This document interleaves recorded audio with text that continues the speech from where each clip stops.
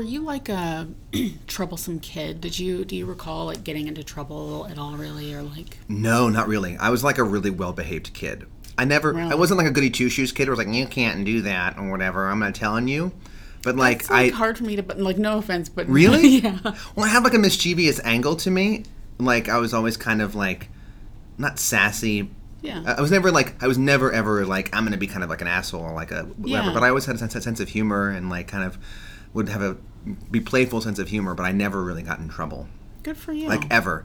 Or if I were doing something on the playground that I knew we shouldn't do, second I saw a teacher walking my way, I would like back away and be like, all right, I'm getting out of here. Yeah, so at least you were smart. You I was weren't smart, like yeah. shamelessly a jerk. Oh no, or something. no. The two biggest times I got in trouble as a kid. One was in 4th grade when my friends and I looked at Playboy.com, and then because we were like 10-year-olds, and but then told some other kids about it in the lunch line. See, that's and then mistake. that got to everybody, and then like the teacher called my mom that night, so that was bad. And then in 7th grade, I was having a rough. 7th grade was horrible for many reasons, friendships, and I was sick, and anxiety, and depression, all this kind of stuff. And I tanked one of my report cards, and I hid it for a month in my drawer. Oh, and then when my mom was like, what happened to their report card? I'm like, how come we haven't gotten it? They're like, we sent it out a month ago. So that was the biggest thing. Oh, no. But none of them were like, yeah, TPing, whatever, Yeah. My parents aren't listening to this, but like in high school, I would go up to my roof and like smoke weed, like the roof of our like apartment building in New York. Yeah. But I never got caught. I also never had a curfew. Really? Yeah. Growing up in New York City, there's no drinking and driving. My mom was like, he just goes to indie comedy shows, which I did. I went to improv shows all the time. What? So we would just stay out late, go to like midnight shows. You and your sister both? Like neither of you had a No, curfew? my sister had a curfew. This is real gender. Yeah, not. I was going to say, I bet My your sister came did. back from college for her freshman year. She's 3 years older. So she's coming back from college for like Thanksgiving break. I'm a sophomore in high school. Yeah. And I go out to go to like an improv show at UCB at like 11 p.m. and I get back at 1:30. And my mom's like telling my sister, be back by 1. And she's like, are you kidding me right now? Right. And she's like, he's just going to comedy shows. It's no big deal. Yeah, sure. Yeah, and then go to smoke pot on the roof. I would smoke pot beforehand, but yeah, 100%. Yeah, I was given a lot of leeway, but I also didn't really do anything. Like, were you a troublemaker? Did you get in trouble as a kid? No. I really was not a troublemaker kind of kid, mostly because I was afraid of my mom. Hi, Mom. She does listen. And she knows this. My mom raised me and my sister by herself, so she sort of had to have the fury of both parents to instill into us. And no, I really didn't. I never really snuck out or... Yeah, like I didn't drink or do drugs until I got to college. So like, I was never like coming home drunk or whatever. Like the worst that I would do that was like my mom doesn't know is like in the middle of the night my friends would like come over. Like I would never sneak out, but I'd be like, come drive by, and I'll like walk outside and like say like, oh, nice. That was sort of like the worst that I did. But I asked this question because I thought about maybe that wasn't the worst that I did, because I got into like I got hanging out with like a weird group of kids when I was like a junior, senior in high school. It was like in American Vandal, the Hayback Boys. Yes, I was hanging out with some Wayback Boys when I was a senior, and God, I don't know why we thought. I mean, this is singular sort of kid knowledge, right? Or like teenage knowledge where like... You're couching this in a lot of things. I know, because it's like, of course we were only thinking about ourselves at this time, but we would go... Sorry. No, you're fine. We would go to like the town nearby, sort of in the middle of the night or really late at night, and take a aluminum baseball bat and go like smash people's mailboxes. Oh my God, that is the most like small town, isn't it? That's like a scene from Friday Night Lights. Yeah. If you would have yelled like "Tex Forever" after. Yeah, no regrets as we like smash people. And we're gonna live forever. My friend had one of those like police scanners, so we would be like driving around like listening for police and like smashing people's mailboxes. That's amazing. Yikes. That's amazing. My dad apparently was a big troublemaker, but like he was also. My dad apparently was one of those kids who was like brilliant and like top student of the class, and also was like would like build a whiskey still with his friends in his garage and like drove around in his friend's car and like shot fireworks at people's houses. Like that was like he was both of those at the same time. Like he had like long hair, ran an underground newspaper, and yet also was like top of his class, full ride till at law school. Good like he was like both of those things simultaneously. Smart all around, which I'm like, how do you like? Cool. I wish I could balance. Like I know, right? Just, like, I was like too worried about like studying for AP US history to like sneak out with my friends. I never snuck out. Although sneaking out of an apartment with the doorman is like you can't really do that. Yeah, that's true. That was never a thing. But also like the roof smoking weed, that was more like into junior and senior year of high school. Sophomore year, we legitimately just would go to comedy shows. Yeah, because I looked so young. Like I had a fake ID, but like you couldn't really get much in New York. Although there were some places that didn't give a shit how old you were. I never did the fake ID thing. Again, I was not going anywhere to do anything. My fake ID was the big. I got it at this place which is now this defunct on 42nd Street called the 42nd Street Bazaar. It's in between Times Square and like Herald Square, and it's this weird like covered but open air like bazaar, like BAZZA or BZAA or whatever. Yeah. And they had this like probably knockoff, probably stolen like a luggage booth run by these African guys, and it was known they also did IDs. So you go to them and you'd be like, ID? And they'd be like, all right, what do you want? Do this or this? Okay. And they'd hold like a tarp behind you, take your picture, and then like print it out for you. It was the fakest. Mine was Massachusetts. My name was John Green with an E at the end. GRE. Yeah. I looked about 12 when I was 15, 16. I decided, this is like a McLovin thing. I decided, okay, if I make myself 21, that's too suspicious. Yeah. So I made my birthday in 1983, which in 2005, I was like 23 years old. God. I was like, no, I should be over it. Oh, yeah, way over. So even it was though a Massachusetts 12. identification card. It wasn't a driver's license. It was some like fake street in Boston. Like state ID. And it had the hologram on it, and the hologram was an eagle that said authentic underneath. Oh my God. And it cost like $45. Oh, okay. And it worked all throughout high school. Did it? Came to college, first week of college, went to a bar in downtown of our city. I think it's going to be a bit now where we like... I know, no one's guessed where we live Where yet. we like, really obviously, it's obvious where we live, but we're never going to say. Never going to say. A bar that's now defunct. I think it was called Sky Lounge. That like, there were bars in downtown before the city became what it is now. And immediately, I was like, "This is fake. Get the hell out of here!" Amazing. They're like pros down there. Like, it was the fakest shit. It was so stupid. $45 seems cheap for a fake ID. It was pretty cheap. I've heard of I wonder if there was like a top shelf $200 option. Oh yeah. There's IDs. like, well, my mom also was like, "Do you have a fake ID?" Okay. Like she didn't give a shit. She was like, "All right." I think because she was like, "I know me enough to know that I'm not going to do something crazy with it." Yeah. Right. And that she always was like, drinking in moderation in high school like wasn't something. She was like, don't ever have any kind of alcohol or whatever. Like, so right. I feel like that's like a responsible. Yeah, I guess. Yeah. No, my mom was never, I think, under any sort of delusion that I wasn't drinking in college, at least. She was a smoker since she was like 15. Okay. And so she always like threatened me with an inch of my life if I ever started smoking. She's like, drink, do whatever you want, but like don't ever start smoking. Yeah, I did for a little bit. Again, my mom is not listening to this podcast, and if she does 2 years from now listen to this episode, we'll talk then. Yeah. I'm almost 30. I can handle the heat of talking about me when I was 17. Right. But I did for a little bit off and on, not like to the point of like addiction, but I started having cravings and that freaked me out, then I stopped. But there was one night I was like semi-drunk walking back from a comedy show, and I had like 2 cigarettes while I was walking up West End Avenue. And then it was like a nice like fall or spring evening in New York, thinking that like if I blew it up in the air and I was walking, it would like not smell. I came home and my parents were still awake and they smelled it on me, and I was like, there were people outside also. Like I had this whole crazy lie, constructed, but I wasn't prepared to lie. I thought that they would be asleep by then, so I was like, I don't know how I smell like that. So yeah, that was that. Wow.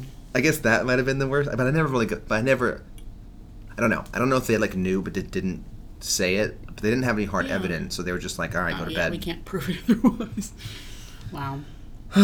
Well, welcome back, everybody, to the Ethical Butchers. I did it that time. Yeah, you did. That was a good one. That was a good one. That was good. That was good. What makes them good or bad? It felt so corny the first time we did it. Yeah. Well, the first time was unintentional, which was nice. I feel like it can't be like as much as I love the podcast Unspooled, I love Paul Shirley, I love Amy Nicholson, they do Welcome to Unspooled, and they like in unison do a thing. And it works for them. Sure, right, yeah. But that's not the vibe of the Ethical Butchers. No, unfortunately. Yeah, welcome.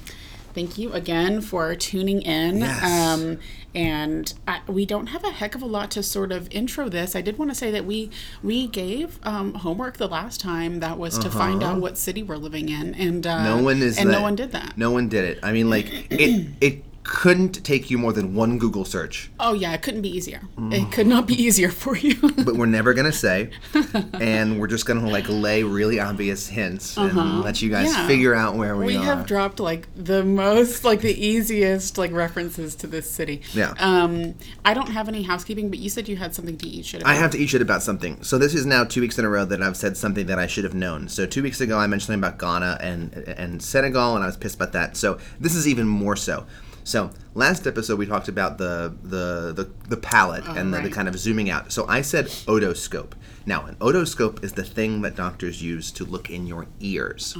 Odo is the prefix for ears. Yeah. I literally am a speech language pathologist. I went to graduate. Yeah, I should know better. And in my head I was just saying words. So what the scope is that you do look at someone's throat is called an endoscope. So that's what that basic shot was. And speaking of vocal folds, there's a whole lot I want to talk about vocal folds in this episode, because I feel like when we get to the thing later, I'm like, okay, that was a bit too long for what I know what's actually in there. I wonder if but whatever. But yeah, so endoscope. I know all you speech nerds out there were like losing your shit. You fucking idiot. Oh, the forum was blowing up. The boards were going crazy. What if there was a Reddit for us? Please, can someone please start like a subreddit or whatever of Ethical Butchers and have like this sad chat board? I've never been on Reddit my entire life except for once to stream a Jets game because Perry told me about Reddit for streaming out of market football games. Yeah. Other than that, I've never set foot on Reddit. Me neither. And I'm okay with that. I'm so fine with that. It sounds like kind of a nightmare. I spend a lot of time on Tumblr. I realize very different, but my that wife was the spends only a lot sort of time like, on Tumblr. She's a big Tumblr head. Community-based, like online sort of posting. Yeah, but Tumblr is like good. Tumblr is like sweet people who like use bath bombs and like drink tea, and Reddit is like white nationalists. Jesus. I'm sure there's like also like nerdy Reddit threads, so I apologize to you guys who are like running Hannibal Reddit threads. I'm sure there are so many out there. But like Reddit's got a bad reputation. There was a lot of pornography on Tumblr for a while until Yahoo bought it and they sort of cracked down. Wow. Yeah, there was like a lot of porn on Tumblr. That's so funny to me, because why do you need to have a Tumblr for porn? Like, this is just go to the porn sites. Yeah, go to porn. Like, porn has never been more free and accessible. Yeah. Like, I don't understand, although I do love when people put, like, bootleg things of movies or something like that on, Pornhub. Because they can't put it on YouTube, and YouTube will smack it down immediately, so they put it on, like, Pornhub. Pornhub is actually, like, really funny and, like, political, and, like, their Twitter is really funny. If you really? guys follow them. Yeah. Okay, the Ethical Butchers are going to be following. By the time this episode posts, the Ethical Butchers podcast, Butchers Pod on Twitter, will definitely be following. 100%. 100. I did see on Tumblr, on Twitter that Fannibal Fest was like last week. Mm-hmm. So I hope everyone had a really great time. I'd love for us to go at some point. I don't know if it's always in Toronto. We need to do more research about that. I think this is the second one that they've ever held, so maybe they'll change the... Did they shoot some of it in Toronto? Because it mentioned like some tour of places. I think so.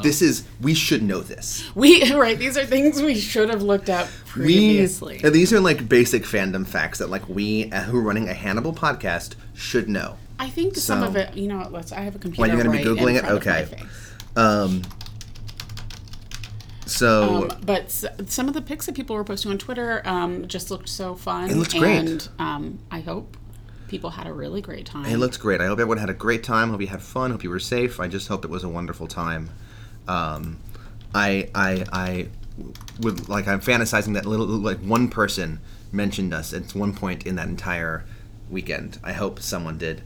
Yeah, it is shot in Toronto. Thank you. Because I thought I saw about the Fannibal Fest that it was like a tour to some of the sites where they shot it. A lot of things are shot in Toronto. Is it a tax thing? Yeah, it's cheaper. It's cheaper. Interesting. Is that the same reason why a lot of things are shot in Atlanta? In Chicago, yeah.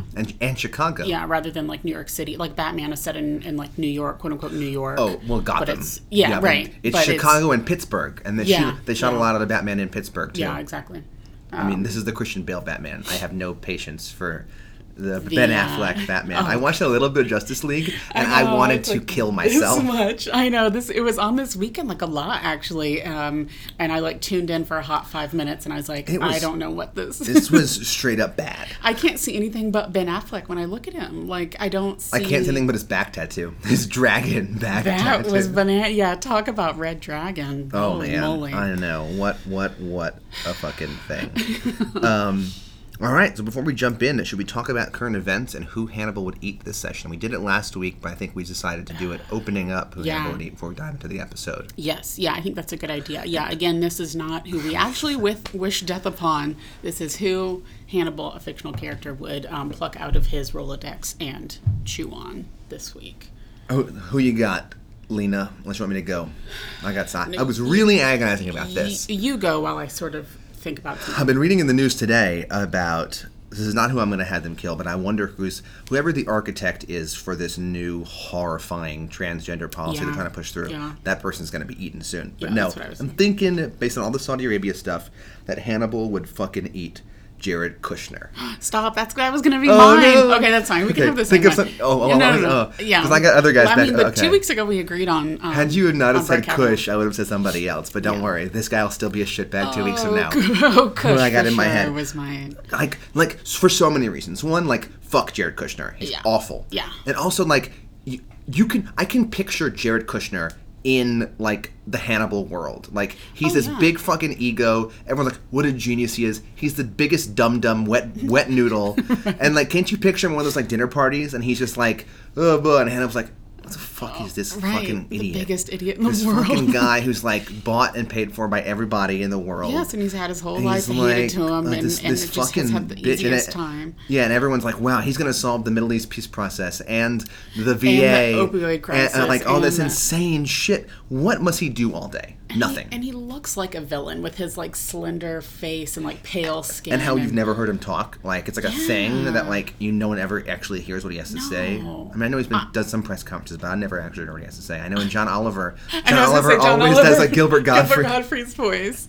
Yeah, you guys should like look up if you haven't seen that John Oliver. Like, you type in John Oliver, Jared Kushner clip, and he's like, "Oh, guys, we have an exclusive clip. Jared Kushner speaks for the first time," and it's like Kush at a press conference, and Godfrey's voice comes out of it. Yeah. It's so funny. But he would eat Jared Kushner so badly. Like, Jared Kushner is like Chilton level, like try hardness. Oh yes, yeah, and just pretentious. Yes. And looks like he couldn't give a fuck about other people's lives if you paid him. Oh yeah, I mean like fuck Jared Kushner so hard. Yeah, so Hannibal would choose him, I believe. Yeah. Wow, I'm glad that we was sort of both in our minds. Yeah, I like that. Yeah. What do you think of this, by the way? Oh yeah, this is good. We always drink a beer as we sit here and record, y'all, and we've got a couple of good ones today from some local breweries. From some local brewery. Should we name the breweries, or is that too obvious? Or is that in line with our obviousness of where we live, but never actually saying where we live? No, we've given these people enough clues. You have enough clues, guys. Okay. All right, so let's dive in. Episode 8, Fromage, which means cheese. Mm-hmm. So the cheese course is traditionally towards the end of the course. I didn't know this, but the French way to eat the cheese first. So the French way is to eat the cheese first with the last of the red wine, moving on to a dessert wine with the sweet course. The British have their pudding first and then sip port with cheese. So the cheese kind of finishes the whole meal. Okay. Whereas the French, they have cheese and then going into dessert. I also love how decadent the notion of eat the cheese with the last of the red wine. Like, I love how indulgent. Finish it off. Just finish it off. Like, you know, it'll be done by this point before our next drink. I just love that notion of like, we'll eat the cheese with the last of the red wine. Yeah, we need to finish. Hey guys, we need to finish up this bottle of red wine. Bring the cheese out. Thank you. It's just like, I just love how decadent that is. That's beautiful. If I was like, you know, a super, super rich, if I won the Powerball, I would just eat so much and drink so well. Yeah. Oh, absolutely. I would like buy a bakery and just eat bread all day. So good. Yeah. Yeah. All right, let's dive in. All right. I love this episode so much. I can't wait to dive into it. So it opens with Will fixing an engine. In his bedroom, surrounded by his dogs. Surrounded by his dogs, watching. Still extremely well-behaved pups. Yes, which is, yeah. Even which my comes cats into would play. be like jumping all over me and like. My dogs are assholes. They would get in the way, out of like they would get so much in the way.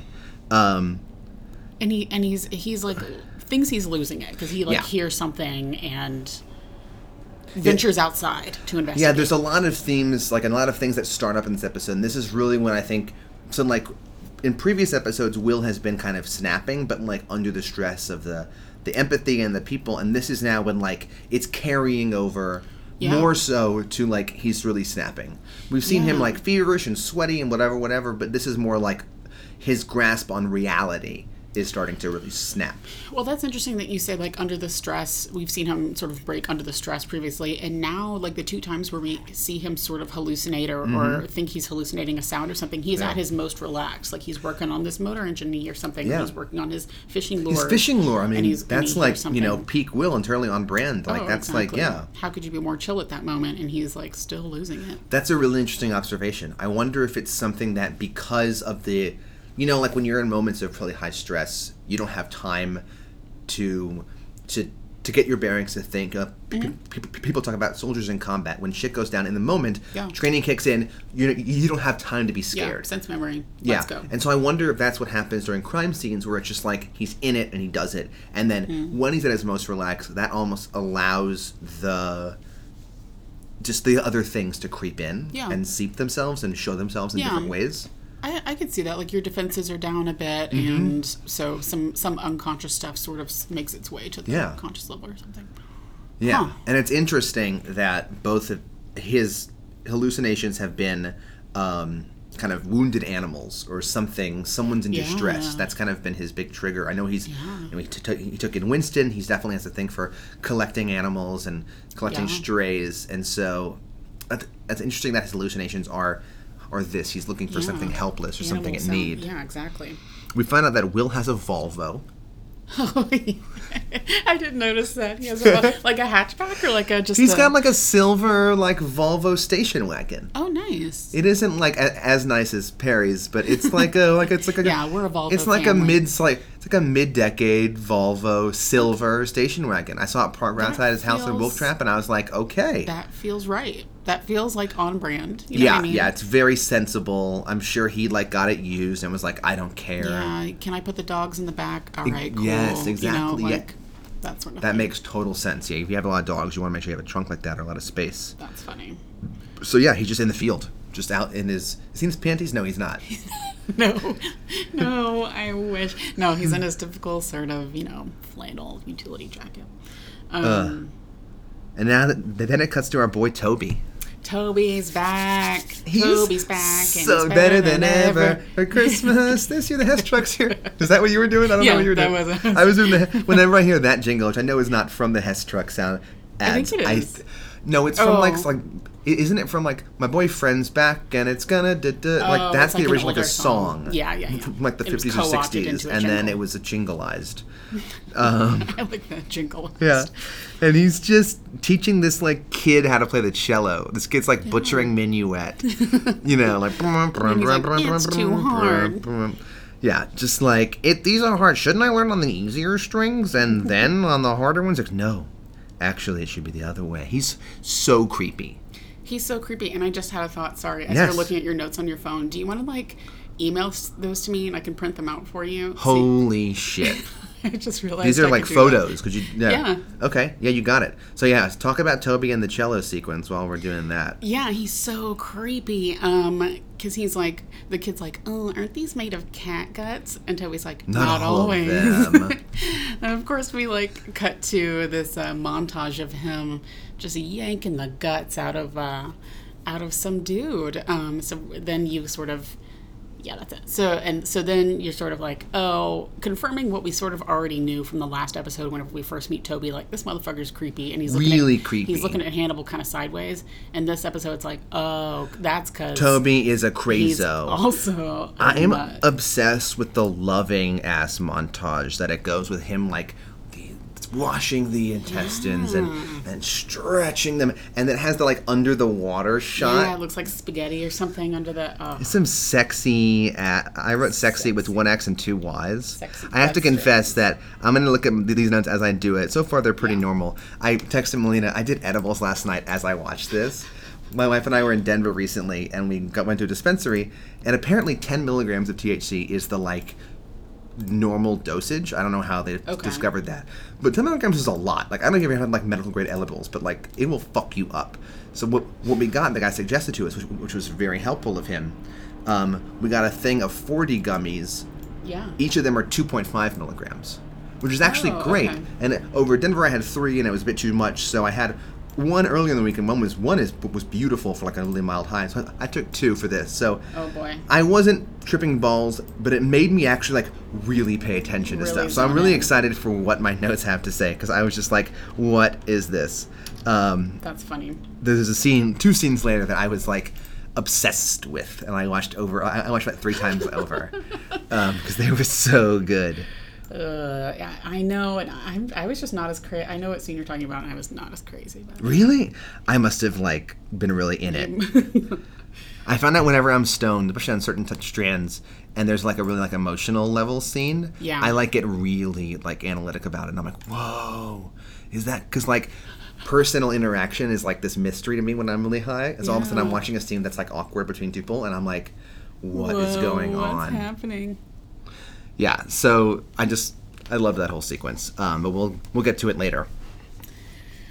Okay, so after the credits, we're... I don't have a lot of notes for this. We're back at Will's place, and all I wrote was, I love Will's little skull cap he has on. Yeah! I forget what's happening there. That's for costumes. We'll talk about the costumes, sorry. Yeah, no, I totally... That was like my only note. I totally agree. I wrote, like, this is like rom-com level. Like, they're walking in the field. That's right. And they're like, you invited me to wrangle an animal, like, it's a great idea for a date. And he's like, is this a date? Blah, blah, blah. Yeah. And then she's like, I think too much, blah, blah, blah. And then he said something like, you know, have you ever tried this, thinking less? And she goes, haven't thought about it. Like, I know. Like, right, that is a great like, joke. Yeah, like, yeah. I was like, but I know, and I expected him to look at her like, okay, but it was like such a he normal gave like a thing. little chuckle, like she thought it would land better. Yeah, I think that was he didn't recognize the joke. Yeah, like so this is when I'm like trying to figure out what Alana feels for Will, and I don't know if she knows.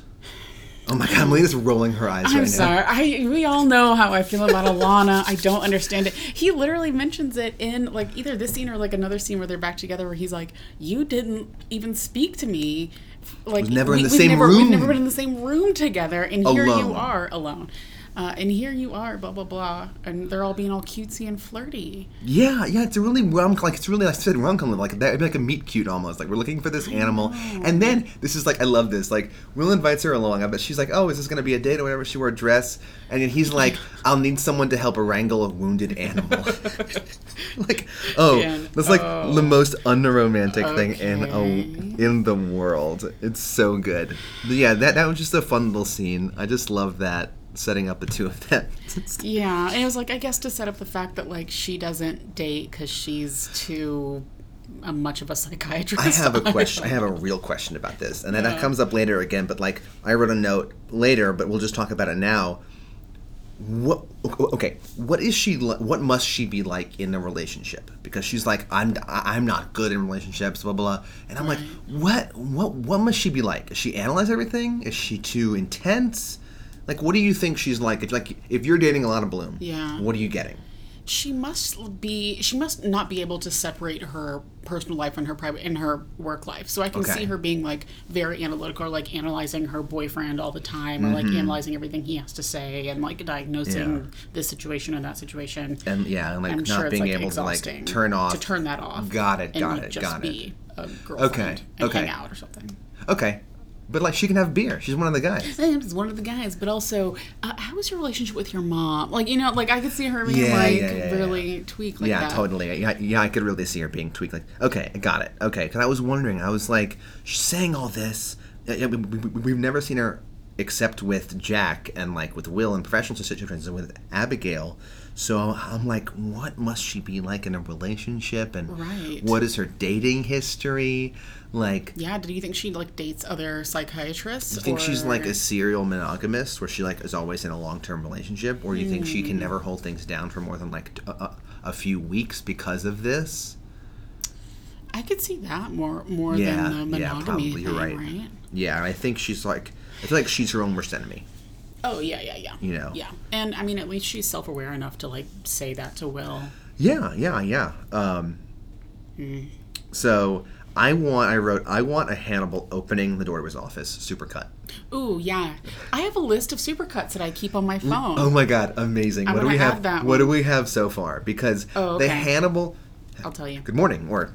Good evening. Like, come on in. Open the door. Come on in. Like, you're not supposed to be here. Like just the super, like the door click, and it's good morning, which is interesting. I feel like we've only seen him have appointments in the evening, and yet he has a morning appointment with Franklin with a Y, and I underlined the Y in my notes. It's like Franklin with a Y. Okay, do you want to know what my other supercuts are?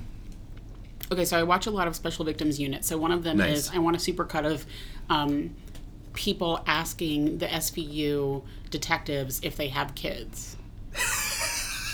There's a lot of those, like, where Stabler's like, oh, sorry, I can't do that. And the parents are like, do you have children? Oh, my God. That's amazing. Yeah, so that happens so often. I need. Do you have children? Has someone asked Will if he's had children in this episode? In this episode? Sorry, no, in this show. Like, I feel like that's happened. And I don't know if I'm making it up. But I feel like... I can't remember. Maybe because I can, like, visualize some victim and be like, do you have children, Mr. Graham? He's like, no, I don't. Like, I could see that scene taking place. I don't know. I could be totally making it up. No, but I can see it. Okay, and then really quickly, I have another one that's non-cast members doing the SNL intro, the Live from New York at Saturday night.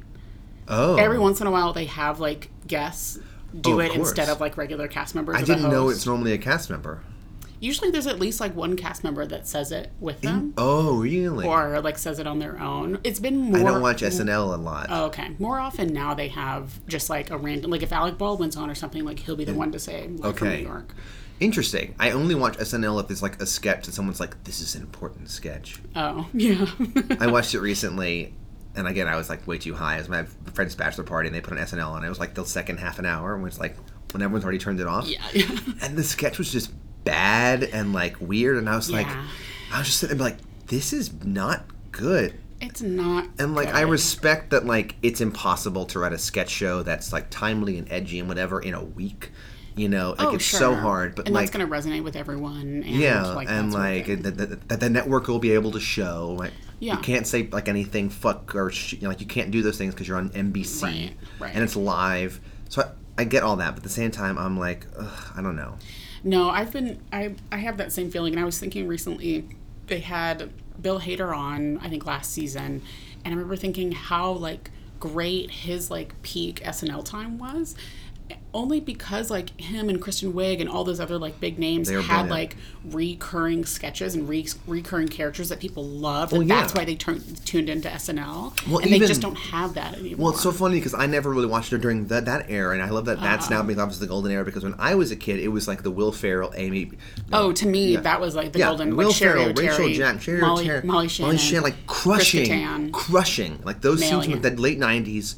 was so good. And then I remember watching reruns of the 80s stuff with Phil Hartman, early 90s stuff. Great. Yeah. And I don't know if it was like, as a kid, it's funnier then, or like whatever you're first exposed to feels more richer, so you kind of latch onto it more. Right. Exactly. But I don't know.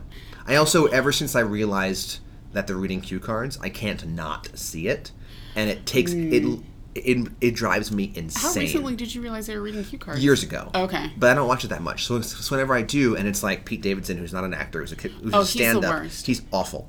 Like, he's a good stand-up, and he's funny, but he's not an actor. And he's, like, staring, like, off at sides. Well, you know, and I'm like, You know who used to be I could not stand to watch this person in sketches, and now I adore them to all get out because I got much better at this. Whenever Fred Armisen first started on SNL, he was the worst at just blatantly reading off cue cards. Interesting. And it made me insane. Huh.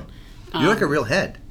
A little bit. You're like a real SNL head. Okay. Do you watch it live or do you like DVR it? I typally watch it live. Wow. Yeah, most weeks probably. Unless it's like a host and I am long in bed by then. Understood. Okay. Yeah. All right. Yeah. Fair. So like. So add the Hannibal opening door to the supercut. I'm doing that. There's a moment I was like, how did we get to talking about SNL? Yes. So that how did we get to be here? And what was the moment? Like, so many other. This is one I added recently. Sorry, and then we can move on. Mariachi bands walking up to people at the restaurant table at the wrong time. Amazing. Yes. You know what I mean? They always walk up at the wrong time. In like TV shows or movies. I also think that would be a fun sketch.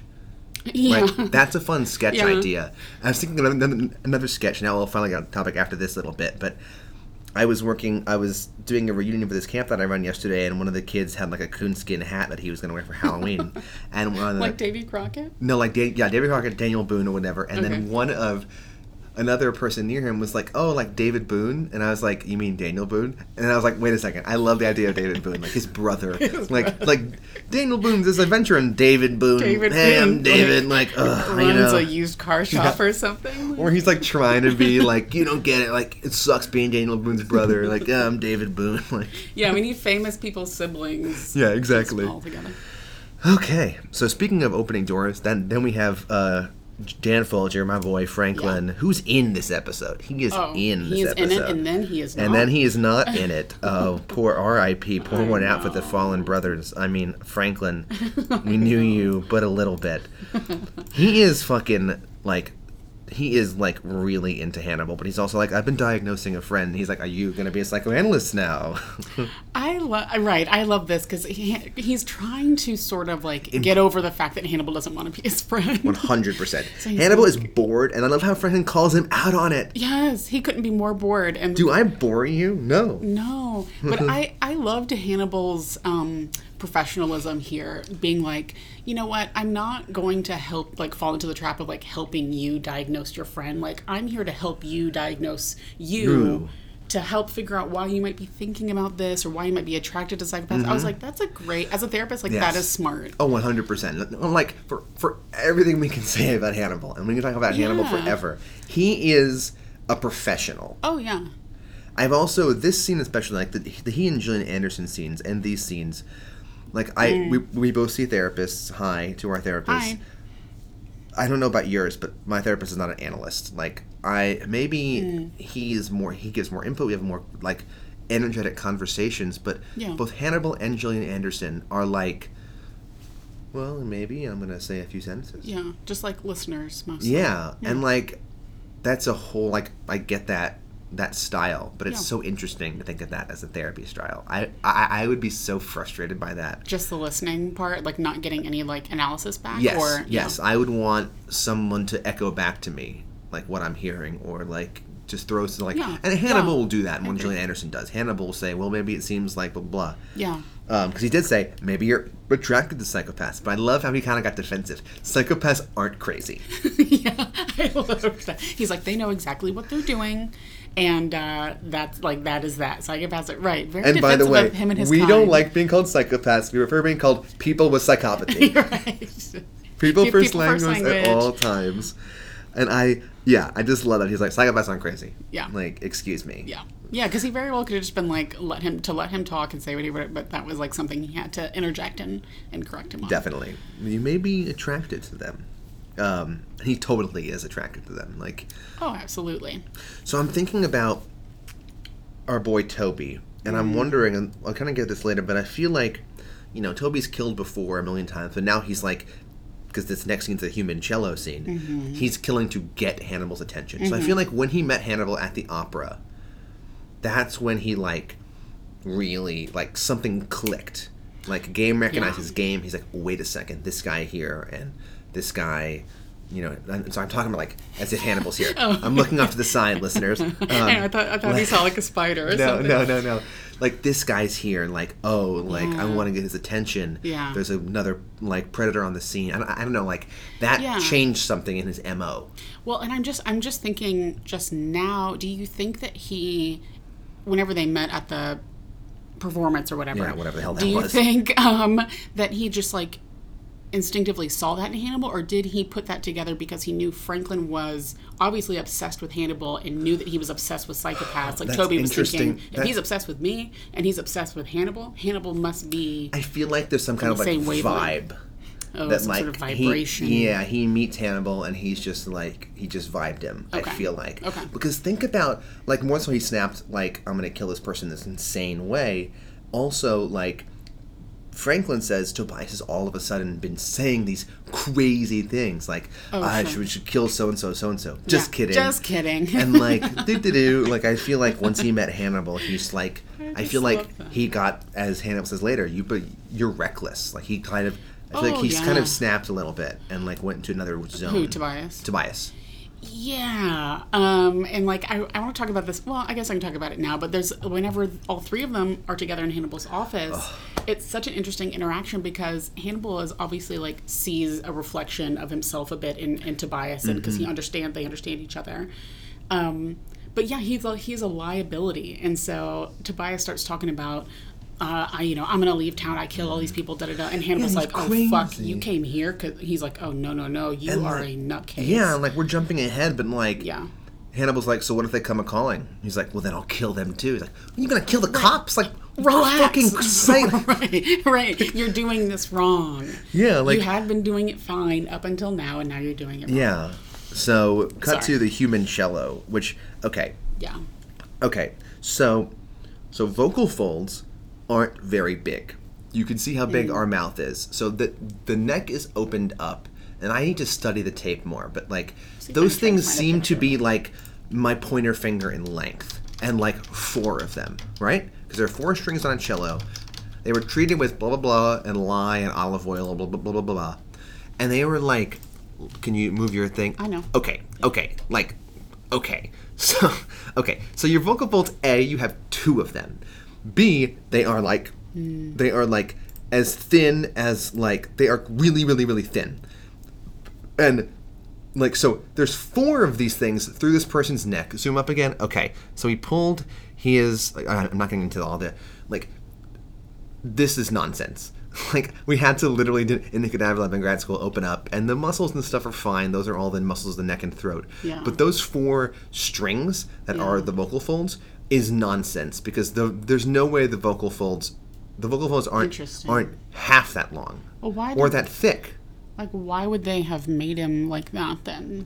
I don't know, and I wonder. Like, I was waiting for them to say like, oh, he put his own intestines in the guy's body. Like, I was expecting them to say he pulled the guy's intestines out and strung his guts up because that makes sense. But like, I swear, Google like larynx like shot of someone down someone's throat and you'll see what I'm talking about.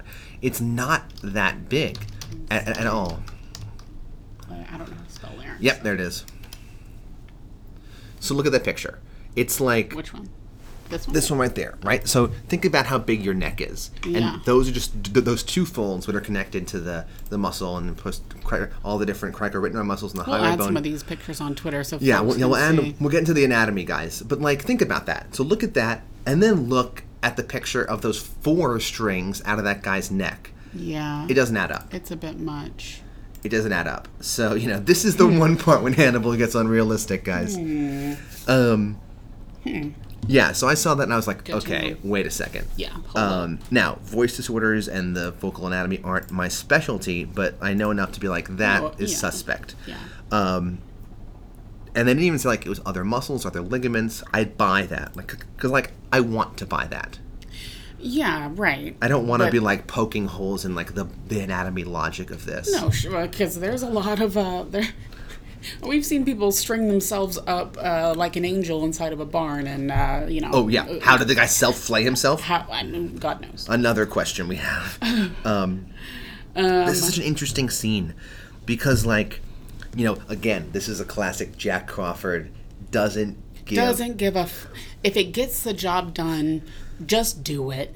Yeah, because he's like, oh, is it getting... First of all, Will, up to this point, has said nothing but, it's getting harder for me to look, it's harder for me to look. And then they show up to this scene, and Jack goes, looks like it's getting easier for you to look. And Will's like, it's Wishful not thinking. easier, I'm just pushing through it, I shake it off, and I keep on going. And I pop some pills, question mark. And I write just whatever, the aspirin, I don't know. I don't know whatever he's taking. I wrote, what are those pills? But he's popping them like M&Ms. I mean, like insane. The Klonopin? Like, what is it? Yeah, I wish. He's zoning. Is Hannibal prescribing it? Whatever. Like, right. But and Jack's like, good, keep on pushing. And yes. So great things. I'm like, you should be concerned about him. Yes. No one is worried about Will. Yes. Like, what are we talking about here? Like, Jack is like, good. Like, good, yeah. I am willfully ignoring the fact that you are, like, losing it just for the sake of getting these guys. And I don't know if Jack is ignorant up to a point or if he just doesn't give a fuck. I think Jack... No, I think he's a little bit naive. I think Jack is to give Jack some defense, even though I think what he's doing is not very defensible. I feel like Jack doesn't... I mean, obviously, he doesn't know the extent of Will's diagnosis. He doesn't know what's going on. He just thinks that Will's just having a hard time coping with it, and like he'll push through it and he'll be fine. Yeah, everyone has a hard time. So it's not like Jack knows everything and is like, who gives a fuck? You're fine. Right. So like in Jack's defense a little bit, and even Will doesn't know the extent of what's going on with him. True. Yeah. And the viewer is the first time through this show don't know, but you know he's having a hard time. So like Jack should realize and like take it slow on him, but at the same time like I understand in a bit that he's like he'll be fine. Yeah. He's got his personality thing, but he'll cope with it. But I mean, it's still hard to watch, especially after we've had people like Alana and Hannibal say, you need to look out for him. Like he's smart and he'll get the job done, but he's not going to look out for himself. Like you need to blah, blah, blah. Don't push him so hard. And Jack's still like, yeah, shake it off. Get the job done. We need to catch this guy. Who cares? And I loved, so both you and I did theater together, and I loved whenever he like starts getting into the zone and the pendulum swings, and of course he's in a theater, and so the house lights dim, and I wrote stand by house lights. Stand by house. Yes, you were a stage. Yes, you were a stage manager, and I was an actor. So yeah, you were the one saying stand by house. Although I guess I did some lighting stuff, but I never said stand by house lights. I just pressed the button. Yeah, that was me. Cue girl. Cue girl. Yeah, like okay. Looking at time, this is soft. Okay. I know. I have to explain. I have to talk about for at least a minute about Will's glasses. He takes them off, takes them on, seemingly at random. Are they for reading? He has them on as he comes into this murder scene. If they're for like, what are they for? There's some scenes where he doesn't have them on at all. I would buy he's wearing contacts. But in this sequence, he has the glasses on, takes them off, and then does the Sherlock thing. So I'm like, what? Okay, I'm going to take a look at his prescription. Like, explain to me when he needs glasses and when he doesn't need glasses, and like I want some logic for this. I remember a couple episodes we talked like maybe they're just like a security blanket that he uses. You know, they're just like a tool that they don't have like maybe they help him a little bit, but thank you for reminding me of that. No, yes. yeah, I think that's totally true. Again, I'm not paying attention to his glasses, so that's thanks for still thinking about that. There's one more thing I wanted to mention about this scene before. I feel like it might be a good time for us to like switch into. Might as well. I have 3 pages of segments, and we're only on the first. We're on page 1. I know. Oh my god. I love whenever there's so much in this episode. There's a lot. I know we're gonna have to be judicious about what else we talk about. Okay. Yeah. But this scene, of course, he's doing his Sherlock thing. He looks out into the audience, and Hobbs is sitting there doing his Orson Welles clap. Yeah. I was thinking his Shia LaBeouf clap. Yeah, the Shia LaBeouf clap is an homage to the Orson Welles clap. Is it really? Clap. Okay. Yeah. I love that Shia LaBeouf video so much. I do too. Ugh, yeah. Garrett Jacob Hobbs. Ugh. I know. I'm so sick of him. I'm sick of him. Where's Abigail as well? But like, I'm okay also, that we don't know where Abigail is. Yeah. Okay, should we go into some segments right now? Yeah. Okay, so we should jump in with Eat the Crude first, I'm assuming. I think before we go into costumes. Yeah, okay. As much as I'm not looking forward to this. I'm really looking forward to this. This is going to be so disgusting. I tagged Jack in an Instagram picture. Should we do the theme? Oh yeah, let's do it super fast. Eat the crude. Eat the crude. Eat the crude. Eat the crude. Eat the crude. Okay, now you can talk. Great. I'm going to grab it while you're talking. I tagged Jack in a picture on Instagram that was like Buffalo Wild Wings releases a new fall flavor, pumpkin spice ale. pumpkin spice ale buffalo wings or something. So like And the I was like, PSL craze is gone insane. It's gone nuts, and but this is precisely. I mean, this is why I'm so glad we do this segment, because this is the reason why. I'm like, this is what it's for. And I'm so glad that it's fall, because I knew there was going to be I mean, I tell you, every time I go to the store, I look through like the candy aisle and try to find some like tweaked pumpkin spice flavor or something or other. This is amazing. So Jack picked them up today. I picked it up from Buffalo Wild Wings an hour and a half ago. So they're room temperature now. Nice and room so I got a temperature. 7-pack, like a snack pack. I love how a snack is 7 pieces. This is like how America is so obese. A snack is 7 pieces. They're boneless. I got boneless. Okay. Just to be easier for us. That's So they're basically pumpkin spice pumpkin spice chicken wings. But the name is even crazier. It's barbecue pumpkin ale. I don't know what the hell that means. Okay. Are you a PSL fan? Like, No. No, you're not, nor am I. No. I love pumpkin pie. Pumpkin pie's okay, but pumpkin spice latte, I'm like, there are more other holiday Starbucks drinks that I am more into. Peppermint mocha. Ooh, 100%. Yes. Okay, So we've got ranch. Yeah, what do they smell like? Let they me get a gave sniff us in some there. ranch because, and believe me, that's gonna happen. Should we do fork or should we just go with our fucking fingers? I might ask for a fork. I think that's wise. I'm gonna try not to do this off the mic. I'm not smelling a lot of pumpkin. I did earlier. See, I took a whiff, and earlier it smelled like, to me, when I first got them, they were fresh out the oven. I also have my own fork if you want. Okay. Oh, really? Wow. I have my own fork. I forgot. Don't worry. I have my own fork. Okay. They smelled to me earlier when they were fresh and warm, like as if you poured store brand barbecue sauce into a pumpkin spice latte. So I want you to imagine those two smells, like a pumpkin spice latte, that kind of like cinnamony whatever, nutmeg, with like barbecue potato chip smell on top of it. Yeah, I'm getting a lot of barbecue potato chip. Okay. All right, We're diving into these things. I'm gonna take a bite try without. not to I'll try not to smack on air. Okay. Ooh, they're Wow. cold. Oh wow. Whoa. Whoa, yeah, wow. So it's like barbecue. So cinnamony. Yes. It's like barbecue, and then immediately, boom, cinnamon. So wild. Wait. Cinnamon. There is like a decent amount of pumpkin there. That's weird. Do I like this? I know, I can't tell. They're like kind of tangy. Wow. This is so interesting. So it's like, okay, it's this like back and forth seesaw on my tongue between barbecue sauce, just like basic barbecue sauce. Yeah. And like a cinnamony, nutmeggy kind of thing. Oh, it's so nutmeggy. What would Hannibal think of this? Oh, he would be deeply offended, which is the reason we're doing this. Yeah, he wouldn't even get near these with a 10-foot pole, I think. This is, oh wow, it's so interesting.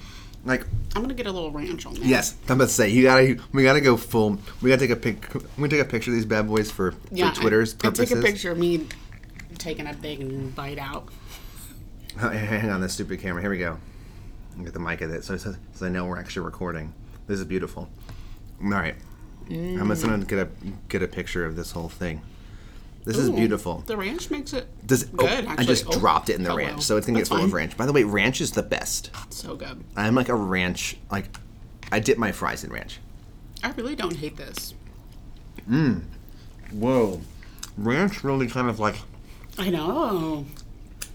Y'all, this is wild. Like, okay, so this is like a pumpkin pie, and then you put barbecue chicken on top of it. Can I dunk this? Do you care if I double dip? Dude, kill it. This is like the best thing we've eaten so far for eating. I texted Melina. I said, these smell terrible. 16% chance we actually love them. Oh, now, the ranch is just I really wouldn't order them again. No. But for the purposes of Eat the Crude, this is exactly... Yes. Like, I've done insane things like, again, the mac and Cheetos and Burger King. That have been disgusting. It's funny. Yeah. I realized when I was talking last episode, I said they are the most terrific thing. And I realized that kind of sounded like I said the most terrific thing. No. Horrific. They were horrible. And But you ate them all. I ate them all. Okay. I'm going to go by Burger King soon and see if they have them, because that needs to be Eat the Crude. Like, maybe for the season 1 finale, we'll find them. Okay, all right, that sounds good. I'm not mad at these. I'm really not mad at these. I'm mad that I'm not mad at these. I'm now going to tell people that I had pumpkin spice And it's one of those things that, like, you know, like Thrillist, like, posts about, and everyone, like, tags people on Instagram, and it's like, LOL, like, this is so gross. But, like, actually, you guys should go out, if you have a local Buffalo Wild Wings, like, go try and do a the couple of these. And do the Blazing Challenge. 12 Blazing Wings in 6 minutes, you get a free t-shirt. Speaking of my insane teenage years, so at my school in New York, after the first semester of your 9th grade year, you could leave the school on any free period or like break or lunch break. You can just leave school. You checked, you signed out and left. You can come back when class started. And, like, wow. You couldn't just like bounce because like you'd miss class. But like people would go out and get lunch somewhere else. So my senior year, my best friend and I had what we call a triple lunch. We had 2 free periods.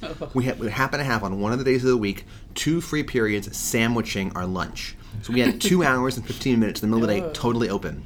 Yeah. So we just decided to take it upon ourselves to just like go however far geographically we could from the Upper West Side of Manhattan. Yeah. One day we went to the Buffalo Wild Wings in Brooklyn, the closest one. Nice. I did the Blazing Challenge. I got a free t-shirt, came back to school wearing the Blazing Challenge t-shirt. People were like, wait, you didn't wear that this morning? Yeah. No, I just won this free t-shirt. That's how amazing I am. I just ate all those wings in 6 minutes. This is like legitimately good. Yeah, this is legit good. Okay. Wow. So let's close this out. Okay. We're going to keep eating while talking about costumes. Okay. Okay. We ate the cream. We ate the cream. We ate the cream. Ate the cream. Ate the cream. Wow. Okay. I like jumbled through that. That was really good. Big boneless chicken too. That was really good. And I hope none of you think that wet mouth sounds are ASMR. I hope you enjoy this. No, I'm sorry. Okay. So, good. So now we're going to do costumes. This is going to be all minuet themed since that kid was doing it. Beautiful. This episode has lots of vests, paisley, collars, and the rest. Now it's time for costumes. Let's talk costumes. Beautiful. Thank you. Your songs are always so on topic and so relevant. Thank you. Just wonderful. Okay, costumes. Okay.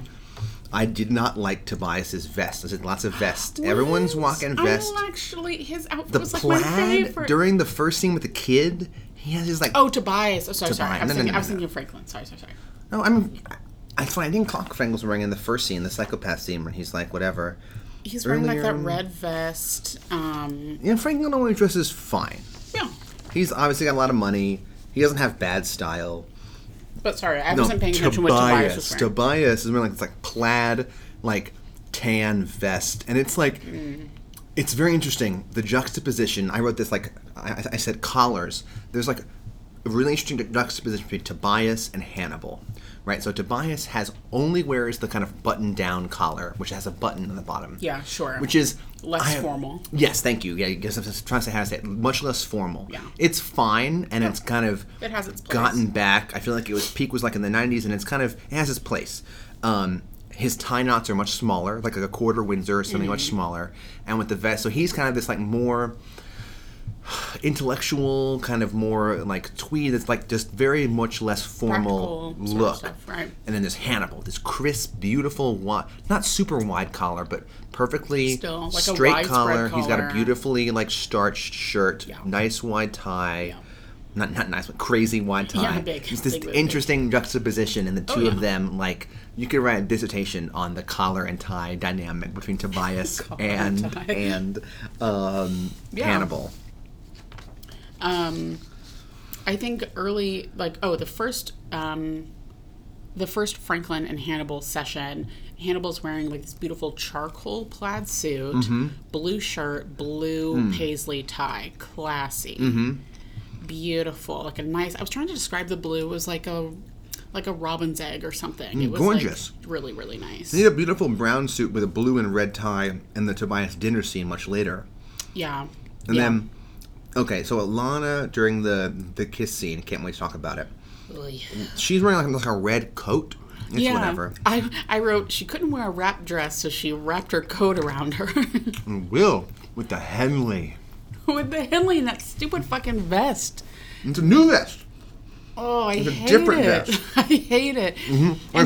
This episode's all vests. It is all vests. There's so many vests. And his hair in that scene, too, I was like, I cannot find you sexual right now. His bangs were like... Maybe because I was high, but I was like into it.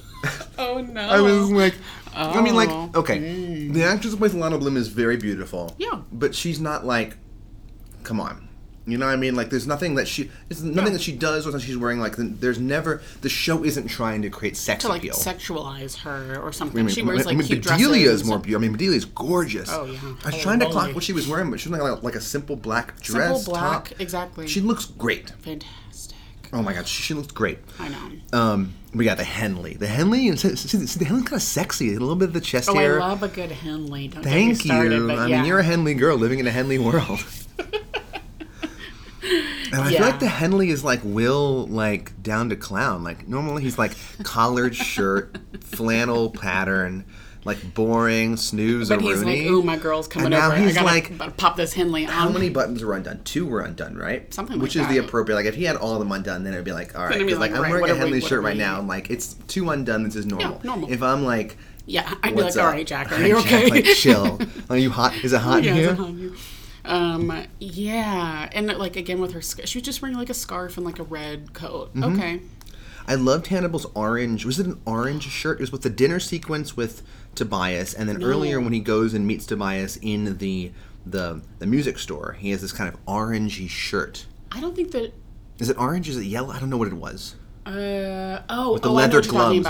We had the leather gloves too. It was just like I think that was just like a beige Oh, was shirt. it beige? Okay. Wait, where did I need to start highlighting. Was it beige? Oh, yeah. Oh, okay, yeah. So I It was did like the circle his C like in the brown. It margins. was like his brown sort of tweed-ish patterned suit. Like it was like plaid. It looked like tweed, but I'm sure it wasn't. And then like a beige shirt, and I just put multicolored paisley tie. It was like a sort of blue and His ties red. weren't crushing it this episode. Oh, his last tie he was yes, wearing in with the battle Bedelia. sequence. Oh, not with Bedelia. Oh, I was thinking with the one he wears when he sees Bedelia at the end is like this bright orange and blue yes, tie. yes. I said almost perfect orange paisley. Yes, so good. Then with the pocket square with the battle, like that shit was amazing. I know that So good. that GIF is a big Hannibal GIF of the I'm sweaty, I just killed a guy, and then pocket square. Yeah, yeah. Like I'm gonna also fold it beautifully and just pop it Tuck back it in. But during that scene, his beautiful blue suit with the tie that popped, it was just gorgeous. I love a blue suit. A blue suit. Too. I love a blue tux too. We talked about Perry getting a tux earlier. Perry should totally fucking go for it and get a blue tux. It looks good. Whenever guys at the Oscars have like a blue tux on, it looks so good. It looks really good. It's like still nice and like put together. It's not like bananas crazy or something. And it's not too informal. It's not like Dumb and Dumber blue, like Robin, like baby blue. Like a it's baby like blue or a something. nice, dark, deep blue. Yeah, yeah. And it pops away I from can all the respect black it. tie. Because like a good tux looks timeless, but it also is like, okay, Yeah. great. A black We've all tux is a seen black it. tux. I get it. Yeah. And like a good one that's cut nice, looks great, but like a good blue tux looks really, really nice. I feel like you have to be like the right kind of person. I'm also a big award show head, so I watch a lot of like red carpet stuff. Mm-hmm. And for the people who I feel like can't pull off like a crazy colored suit, Mm-hmm. I'm so happy when they just stick to the black. But if you Yeah. feel like you have like a personality or like you carry yourself in a way that you can pull off like a different colored suit, Mm-hmm. like go for it. Definitely. Any other costumes we're going to talk about? I feel like this Hannibal was the showcase. No Chilton. Yeah, I mentioned Will's little skull cap he's wearing when they're Yes, walking his little outside. beanie. It was beautiful. Um, It was beautiful. He looked great. I wore collars. Toby, that's pretty much everything. Just lots of vests, lots of vests. Oh, so many. It was a vests. vest world. We have so much more to get to in this episode. I don't know how we're going to prioritize this. Listeners, fine. if you're still listening and you're an hour in, this one, Congrats. this might beat aperitif. I know, I was going to say, this might be a good another 45 minutes you have with us here, but that's all right. There's just so much that happens. Like There's a every lot. scene, I feel like some episodes where it's like, there's some scenes, whenever, but like every scene I feel like has like meat. Yeah. And it's Yeah. also fun to talk about. There's no Absolutely. like throwaway scenes. And Yeah. we're about to get to 2 crazy awesome And scenes we still later. have 3 more boneless wings to use. There's a little bit of heat, by the way. There's just a little bit of heat A little in this. bit. It's I know. nice. I'm losing my mind. I know, I thought that I was can't going to be believe that like we disgusted. liked those. Okay, here we go. All right. That was costumes. We hope you enjoyed costumes. As always, what's he wearing? What's he wearing? What's he wearing? We'll see where. What's he wearing? Beautiful. God, Half-Blood Prince is so good. It is great. Yeah. Side note, this is now a Harry Potter Another podcast shout out is Harry Potter and the Sacred Text. Listen to it, support it. It's so good. Have you ever heard of it? No. Okay, just Google it. I'm not going to get into it right now. If you're a Harry Potter fan and you like just like really nice things and sweet, really just interested in religion, but it's not necessarily any denomination at all. They take from Jewish or Christian practices. It's not at all God related, but it's really wonderful. Yeah. So listen, it's a wonderful podcast, Harry Potter and the Sacred Text. Nice. Weekly episodes, and they're all like 35 minutes long. Nice. Okay, so where do we leave off? Bedelia's talking to Hannibal. And this time I found out that like she referred him away, and he was like, Oh, yeah. We're at Bedelia's place. Yeah. Yeah, that was just like, her house was amazing. She had see, this is interesting. I wrote this down. This is like a borderline. I feel like the moves that Hannibal was making with Bedelia are like the moves an abusive husband makes. He's like, I felt protective of you. I couldn't let you go because I had to keep you safe. Yeah. You know? Yeah. I heard that and I was like, oh. Oh, yeah, red flags. She's like kept captive, and he's like, no, I'm protecting you. Don't you get it? Yeah, she says something, I can't remember, I think it's this scene, she says something like, you're my only pay, like sort of say like, I can't really retire because you won't leave. Like, and you won't leave, and because we've already heard earlier that she senses the darkness within.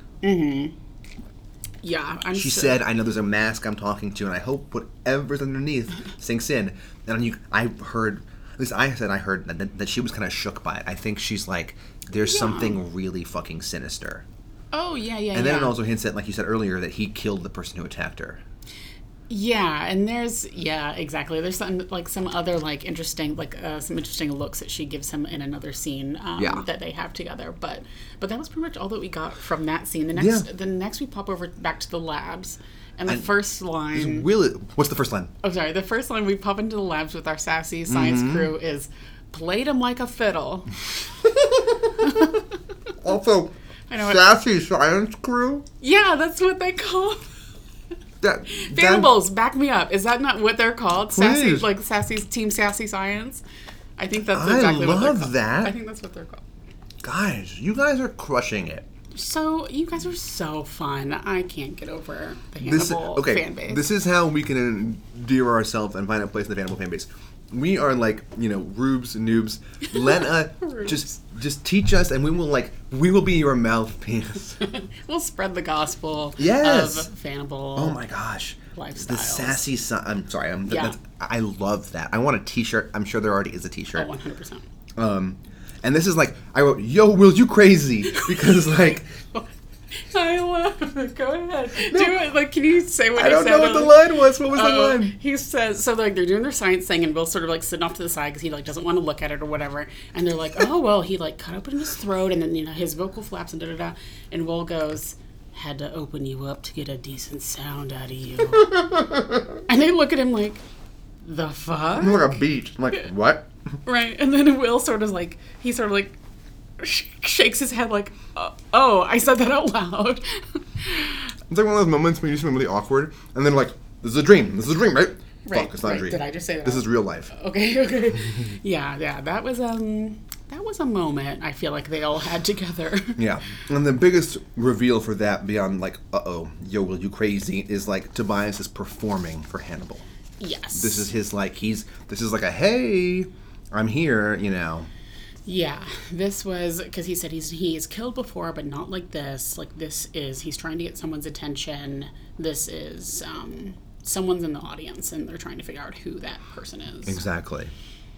Figuratively in the audience, not literally in the audience. Okay, do you this is when then Hannibal goes in to meet Tobias, because Franklin's like, yo, this guy's crazy. He's talking about wanting to play someone like a violin, blah blah. Hannibal goes in. I love how he stops the bell. He's like, there's a bell here. Okay, I'm going to come in secretly. Yeah. He plays the theremin. Isn't the theremin that weird yeah. Do you think I was thinking this earlier, do you think Hannibal actually plays the theremin, or do you think he's that just to fuck with Tobias? Because Tobias would instinctively like throws shade at the theremin. It's like, so do trombones, so do tubas, so do like the theremin, What do you mean? bitch. Yeah, you're not like bitch. Right? I think he actually plays the theremin. I can see him actually. Yeah. Well, then he mentions harpsichord because he's got a harpsichord in his office. Yes, you're right. So that's weird enough. I would not put it past him to have like a theremin upstairs at his little like loft or something. Okay, cool. I was wondering if he's like actually was a theremin or if he was like trying to trigger Tobias. Those things are so weird. They're really weird. I also wrote game recognizes game. This is the two predators. Yeah, because he's like, we both play between conventional notes. Oh yeah, this is like a dick. Like the scene should have been in a bathroom because it was a dick. It really should have been in the string shop bathroom. Yes. Yeah. So this is them seeing each other. He's finally got his attention in the way that he had hoped. Mm-hmm. Yeah. Like, what up? We both, like, sense each other. But is this not... So, wait, I think... maybe I typed my notes out of order. The next scene is Will crushing open the chimney. Okay. Maybe I'm thinking of something else. When does... Okay, so Hannibal and Let's Will... jump out of order because we're time-wise. We can just talk about things. No, that's so fine. So, at some point, Hannibal and Will, they're talking about this... Oh, it's whenever, never mind. I'm not going out of order. Will shows up at Hannibal's house when he's having dinner with Tobias. Tobias sneaks out. Yeah, this is later, because Okay, first we have the Alana scene coming over now. No, that's fine. Go ahead. Let's do that. Yeah, so, okay. I forgot that it was a hallucination, but I feel like Will should have been clued into the hallucination by the fact that his dogs weren't going apeshit about something in the chimney. Oh, yeah. Like, good point. Please, if there's something by, the dogs would have been like, fuck's that? Yeah, Fuck's that? especially like, if it sounds like a small animal or something. Yes, in like the chimney, and they were just like sitting there like, burr, burr, burr, burr, burr. Yeah. So like, why did he not realize that? Good point. And then Alana looks at the chimney and is like, oh. Right. Oh, he cray. Oh, he fucked. I wrote like, oh, he fooked. Like, uh-oh. Yeah. Also, she mentioned this in costumes. Is she wearing a? This is me being stoned with it. Is she wearing a bumpet? You said that's me being stoned. Her hair was high. Oh, she had it sort of half up, half down, and it did look like it had a bit of volume at the top. Correct. Yes, she might have been wearing a bumpet. Mm-hmm. Right? Girls, did any of y'all, or guys, whatever, I'm not discriminating anyone, did you all wear bumpets in middle school? I didn't. Oh, I was about to be like, I would have lost my mind if you did. But believe me, I wanted one. But I didn't have to have them, really. No, I had enough volume in my hair to sort of Your make hair it is happen. very voluminous. Thank you. You're welcome. Yeah, I remember, bump it was like the thing you put in like to give that like hairspray s like. Oh yeah, every basic white girl in my middle school had it was at least really 4. high above her. It was her. big. So I was like, is she wearing a bumpet? What's going on? The higher the hair, the closer to God, or something like that. I guess. Okay. So this is the kiss sequence, and like I wish I had every single line because like they kiss, and it's like a good kiss, and she even says it's a good kiss. Then she's like, I'm the way that I am, and I'm the way that you am. That's when I wrote, how is she in relationships? So I also wrote, Jesus, my high. This is making this feel so long. Yeah, it was long. Okay, good. You were high, but objectively it was long. Because like... And there was a lot of close talking, which is what bothered me. Yes. I was like, back up a little bit and have a normal conversation if you guys are going to keep talking. If you're going to kiss, kiss. This is very interesting because later in the episode it kind of like fleshes out that like, oh, the kissing her was irrational. He shouldn't have done that. It was reckless. They shouldn't have kissed. But in the moment, it felt like they both wanted it. And then they kissed, and then she wasn't like, no. I'm not saying, why did you say no enough? This isn't like, this is a thing, but like, right. But like, she was like into it. And then she even said, one kiss, and a really great kiss. Like, right? So like, she's feeling it, he's feeling it. In the moment, I was like, let's get it going. Let's do it. Let's go to third not? Base. Third base? What? Just some heavy petting? Let's skip second. Let's just run across the diamond to third. I was thinking, let's fuck. Come on, let's get it going. Yeah, man. When was the last time do you think Will had sex? Either one, sex. Truly, yeah. Do you think that, like, I should imagine, like, Will sadly swiping right? Yeah, I don't use this. Is it right? I think it's right if you... I've been in a relationship for too long. Is it? I know, same. This is bad. Tinder is, I think, right if you like them. Yeah. Okay. Or like Alana would be on that. I don't know, but like, is he Okay. Yeah, she so might. the kiss was great. I can see her being on, like, Bumble. Do you think he's good in bed? We've already established that we know that Hannibal's good in bed. Yeah, that's not a question. That's not a question. Yeah. And that Chilton is probably terrible in bed. 100%. Yeah. He's really bad. And that Franklin's a virgin. No. Maybe. But like, so the kiss was like hot and it was good and they were in and she's like, and she was like, that was amazing. I feel like it has to be the right vibe. You know what? What do you think? Here's why I know Will is good in bed. I was on the fence and now I know for a fact. Okay. Because, and Hannibal literally says this in this episode, I'm interested in being friends with Will because he can sort of assume my point of view and he can see where I'm coming from.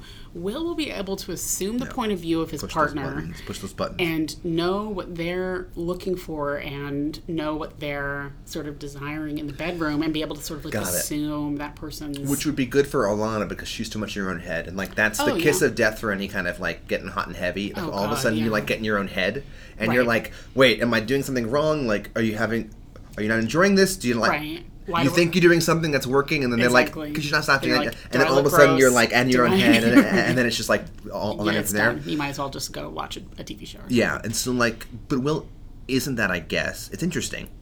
I love how he goes intimate. Intimate, I know. She goes, if we are, like, we shouldn't be. Do it but close. If say we, intimate close. But if we are intimate.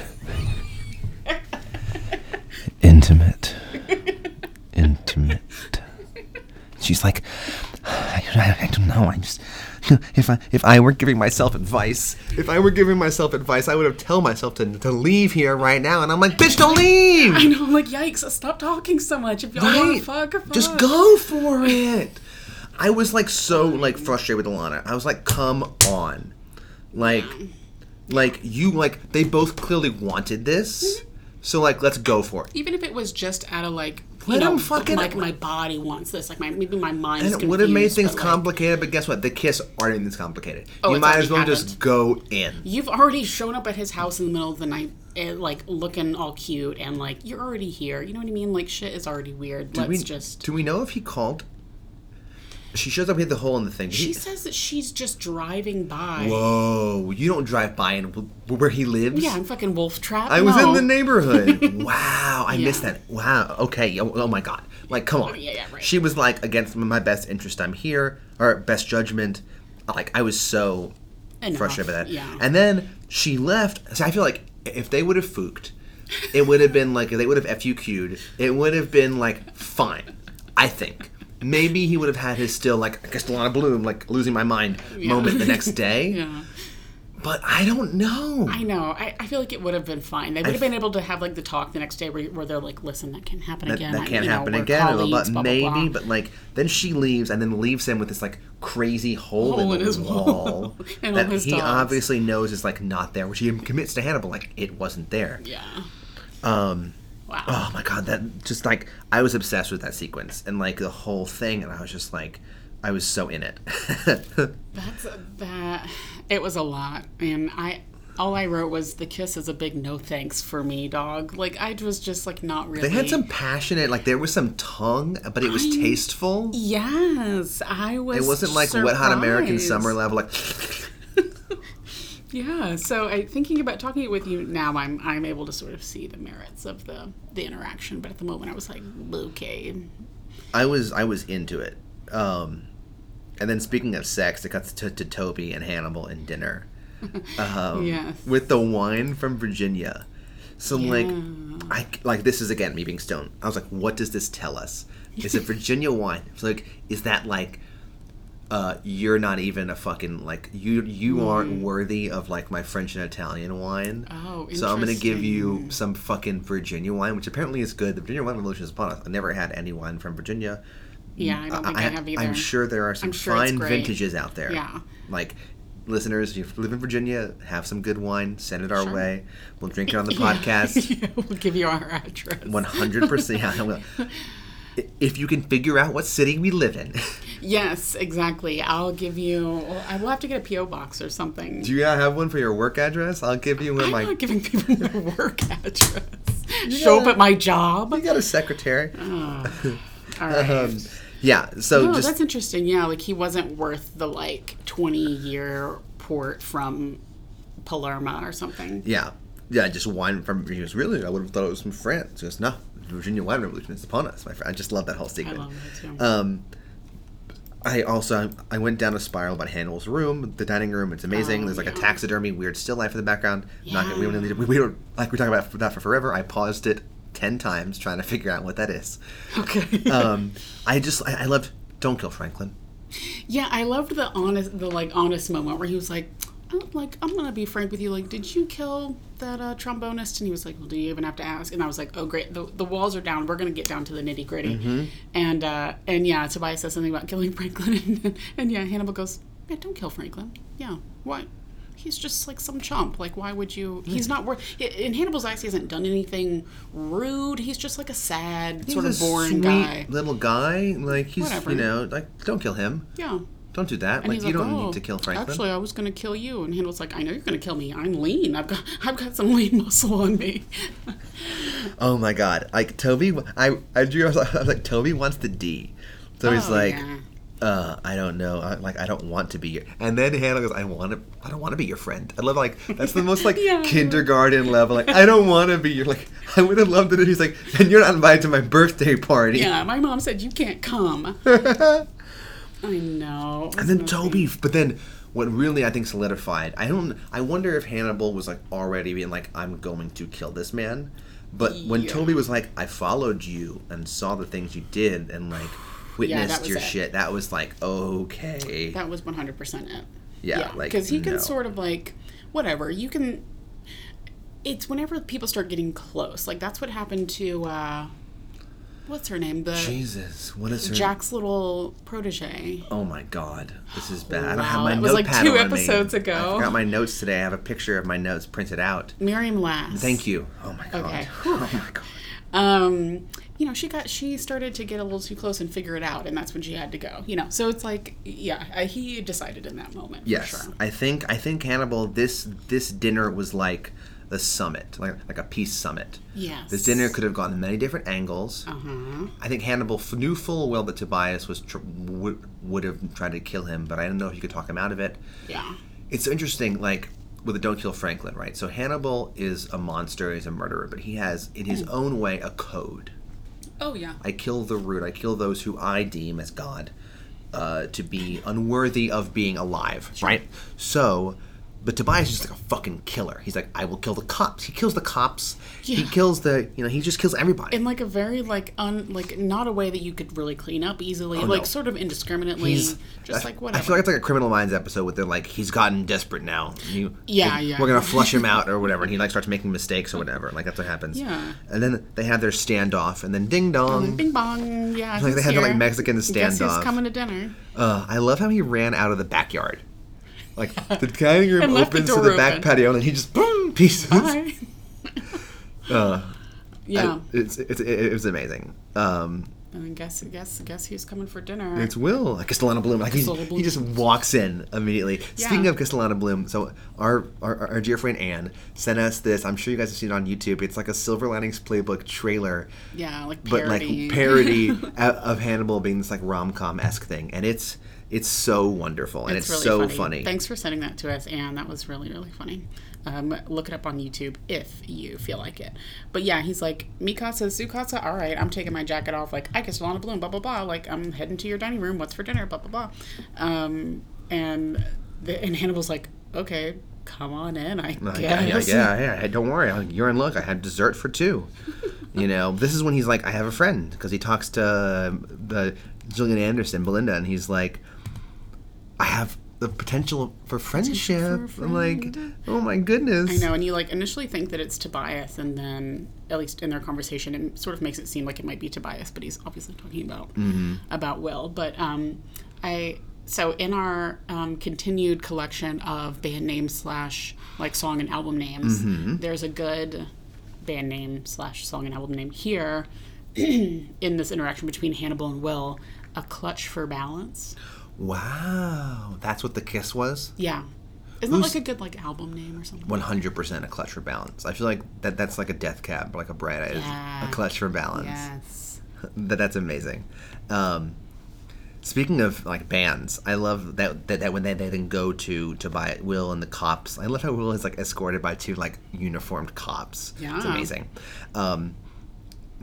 And Tobias calls what he does the cultural arts.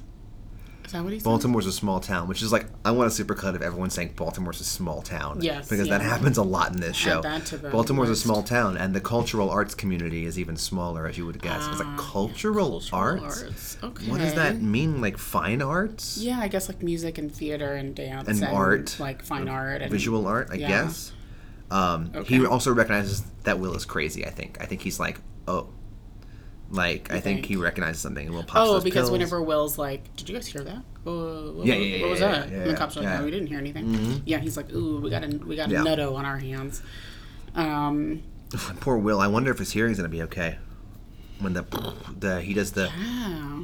What does Toby do to make Will's hearing? He comes up behind him with those like steel strings. Yes, because Will finds the like murder dungeon of like all the intestines. Yeah. And then he does the whole like steel, like he does like the strings of the instrument and tries to choke him. Choked him. Yeah, exactly. And then Will reaches up with his gun and pops him, busts his eardrum. Basically. As someone who has a hearing loss, I was like, yep, it does ring when you first lose your hearing. Because I also suddenly lost my hearing, but not to a gunfight. I literally woke up one day and had my hearing. That'd be cool if you did.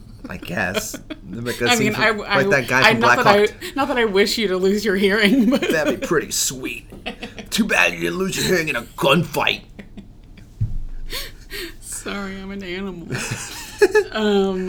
But what was interesting about like Hannibal like purposely set Will after Tobias. Like whenever Will is at his house, Hannibal's like, "Oh, I don't want to tell you this." I'm like, "Yeah, fucking right." It's like, "I don't want to tell you this, but there's somebody who owns a string shop who might know stuff about the blah blah blah." Even after Tobias is like, "I'll kill the cops. I'll kill whoever comes after me." Like blah blah blah. Mm-hmm. So Hannibal sets him, and I read something that was like, it's not that he set him after him to like make sure that he kills Will. Mm-hmm. He set him after him to see like what Will was capable of like surviving, and if he was able to like confront him and get away. Yeah, it was a test. Yeah. Interesting. I know, right? Because initially I was like, wait, why is he setting him up to be killed? But I don't think he wanted that. No, but I mean, if Will would have died, Hannibal would have gone, that's unfortunate. All right. Yeah. And then just like, gone about his day. Yeah. I'm sort of surprised he wasn't more protective, especially since he was like his like one sort of chance at a friendship.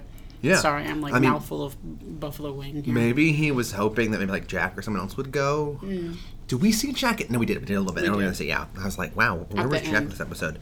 And then we have thirsty ass Tobias coming in. The showdown. Like, this scene is so fucking awesome. Oh, it's amazing.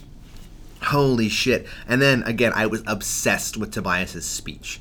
He's, like, trying to talk Toby down off the... Oh, yeah. He's like, listen, okay, like, let's, like, what the fuck does he say? But like, it's just what he always talked about doing, saving Michael Jackson, and he was like, yes. I feel like if I had been their friend, I could save them from da-da-da. I was like, this was, like...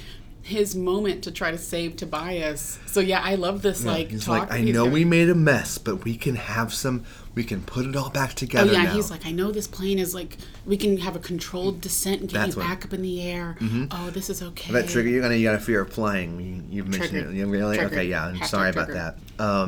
He just is like, okay, I know you've done some stuff, and I know you don't mean to hurt anybody, and like all this insane stuff. Even though Hannibal's like, he's a psychopath. Like, he knows exactly what he's doing. Oh yeah. But Tobias is like, let me do it, and then snap. Well, it's like, because I wish I could recreate the scene. It's like, Tobias starts talking, and he's like, no, you know what? Actually, I found someone who's just like me. And Hannibal looks at him like, don't you fucking no.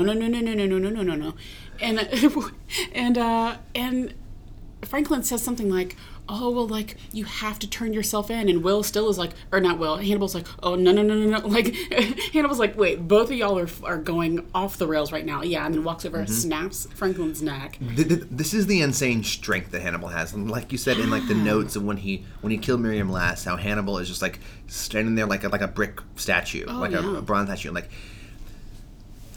to like the amount of force, I'm sure. Guys, never done it. But the amount of force to walk up and just take someone's head and go snap and kill them must be so Tremendous, much. yeah. Tremendous. Yeah. And he just does it, bam, and then there goes Dan Folger. Do you think he works out? What's his workout routine? That's it. We see him swimming at some point later in the show. That's a good point. I feel like he does that kind of like, not bougie, but you know what I mean? Like, he goes swimming. He goes, like, open water swimming. Or, like, you know what I mean? Like the Potomac? He's not, like, flipping over tires and doing, like, the big CrossFit. ropes and, like, insane stuff. He's, like, doing, like, you know, he isn't cut. You don't think he goes to, like, he Planet isn't Fitness? cut. He's not shredded, but he is strong. No, he'll set the lunk alarm off. Man, now I'm curious. What is Hannibal's like work? No, I think you're right. It's a lot of like body weight exercises, perhaps. Like Push-ups, press-ups. He does like jogging. Yeah, I can see him jogging. Probably yoga. Ooh, yes, for sure. He's worldly enough to do some sort of yoga, swimming, Pilates, something like that. Definitely Pilates. I think he has a lot of core strength. Mamma But he mia, also isn't take cut. That shirt off. Like, we see him with the shirt off. And Mess Mickelson is not... He's a well-looked, great-looking, trained dancer, circus... Like, he's amazing. But, like, he's very in good shape, but he's not, like, Chris Hemsworth. Like like Terry chisel. Crews. Yeah, chisel. Well, Terry Crews is a different level of, like, just, like, insanity. I love Terry Crews. Love him, yeah. But I know. I wish he was in this show. That'd be amazing. He had a cameo. Crazy. That'd be so silly. I would love a Terry Crews cameo. And then we have a fight. The best fight ever. When Tobias pulls out his, like, wire. I was like, what are we in Mortal Kombat or something? He's like, amazing. And Hannibal says like, the fuck? Wait, the fuck? The fuck? Like, hold up. I thought we were just going to fist fight. Yeah, I was like, oh, okay, all right. And, you know, okay, so I have to ask this. Why is it that, like, I feel like this is, like, a thing. Why is it that all, like, psychos can fight? I wrote that too. I was like, wait, when did they learn to do this, like, martial arts, like, combat? Mm-hmm. They all know how to, like, handle a knife and, like, dodge it. And yes. Yeah, where do they learn that?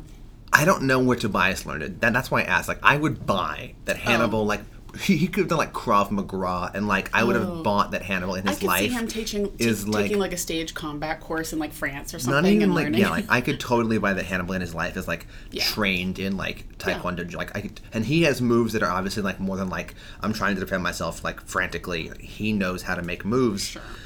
So, like, Hannibal, I believe everything about Hannibal. Oh, yeah, he knows everything. But Tobias, like, has moves, and he has strength, and he has, like, counter moves and whatever.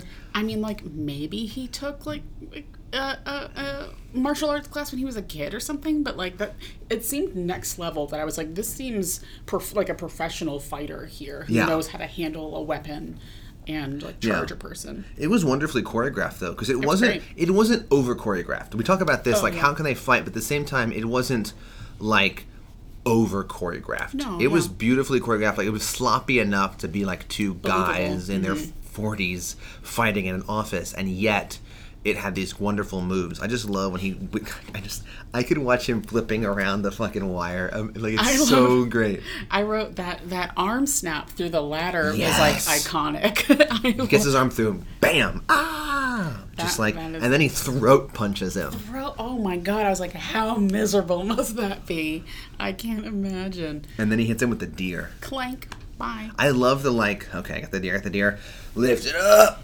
But he has, like, enough forethought to pick up his pocket square so that he doesn't get his, like, prints on it to make it, like, maybe look like an accident or something. Oh, and then he just tips over the table. I love it. It was beautiful. It was, like, it's such a good scene. Like, the choreography, and, like, this show is so good at pacing. Think about when he smashed Solana, like, it'll have these build-ups, and boom, like a big burst of energy. Yeah. Like when he senses Abigail, and then he goes, bam, and slashes Lana against the wall. This one, this build up, what's going on? And then all of a sudden, snap, down goes Dan Folger, and then a fight sequence. Right. Like, I just, like, the pacing of this whole scene from when Franklin comes in to the end is so well paced and timed. Yeah, it's really good. It doesn't feel too, like, I feel like sometimes some fight scenes can feel really long, and you're like, I get it, they're punching, they're kicking. This, like, felt, like you said, very well paced. Oh. The payoff was good, like, again, I was, like, shocked by him snapping his arm. Like, that really took me by surprise. Awesome. I love a good fight sequence. I love action movies. Yeah. I was so into it. And I know coming up later, season 2, end of season 1, the best ever fight sequence in the show is coming later. It's beginning of season 2. Okay. I can't wait. That was amazing. It's like Jason Bourne level fight sequence, that sequence. But this one was it was awesome. And I want to know more about that actor who played Tobias, because he killed it. He was creepy.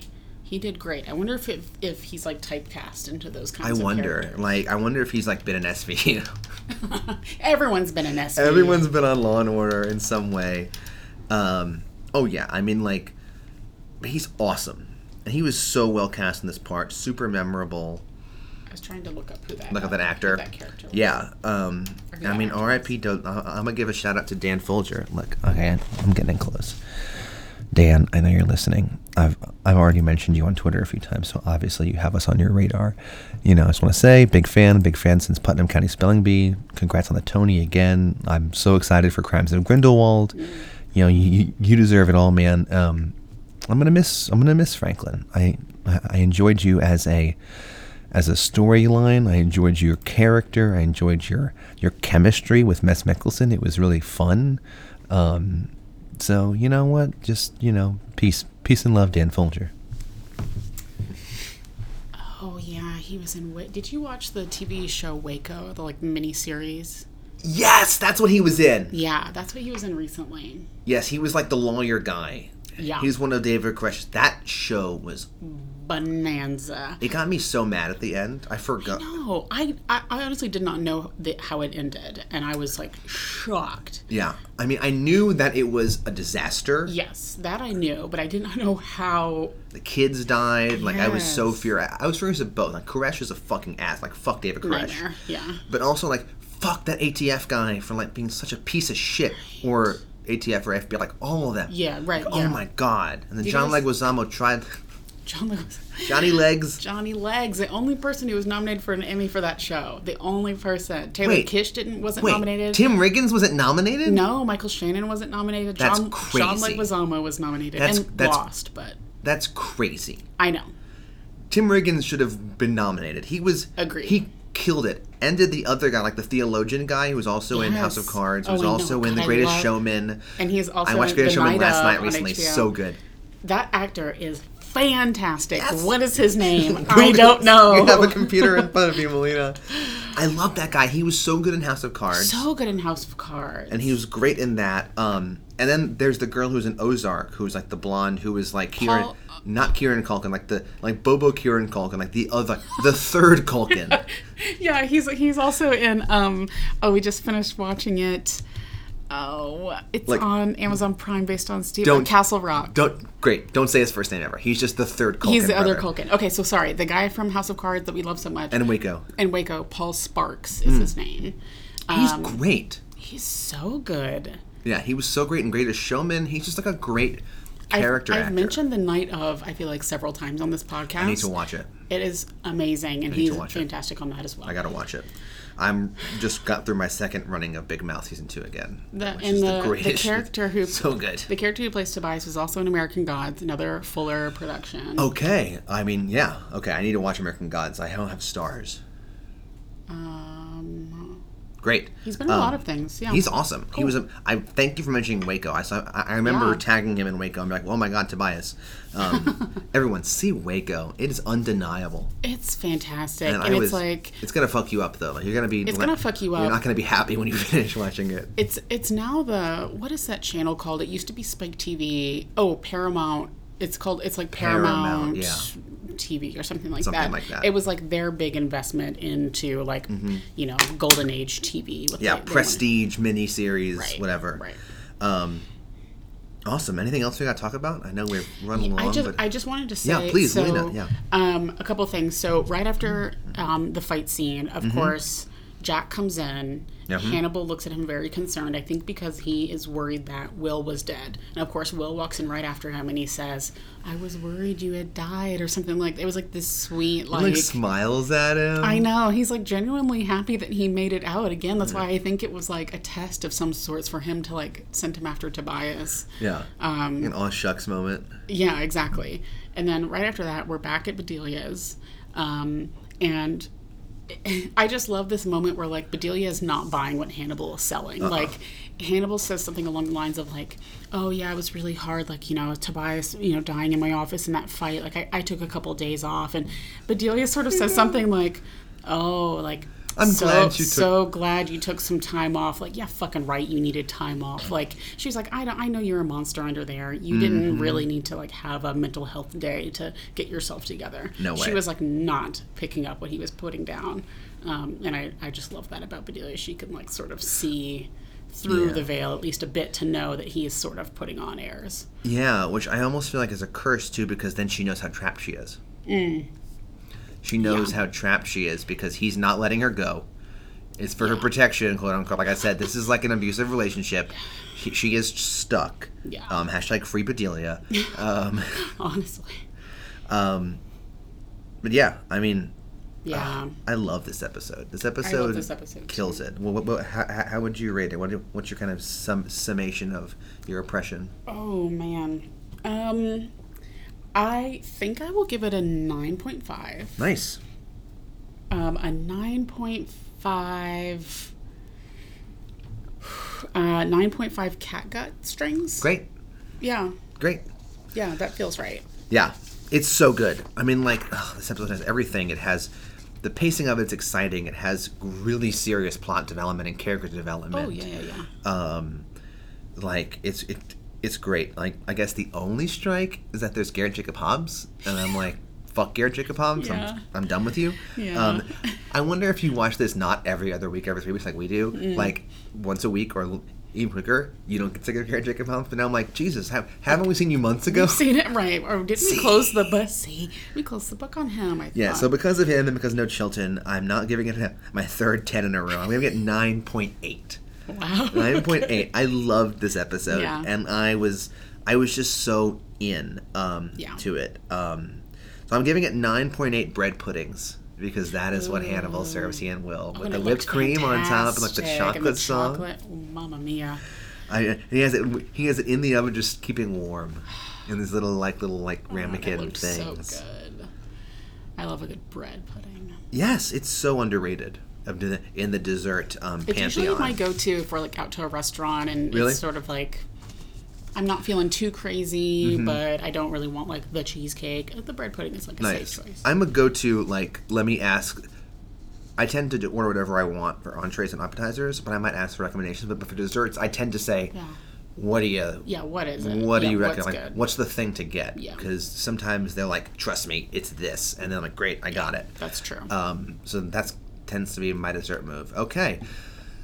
Please follow us on Twitter. We mentioned it earlier, but our Twitter handle is @ethbutcherspod. We'll be posting bonus content, and believe me, if you interact with us, we will interact with you right back. Yeah, we love when you guys talk to us. We love it. Like, shout out to who was it who said that Sorbet was our favorite best episode yet? Amber Van Helsing. Amber Van Helsing, we love you. Thank you so much for the kind words.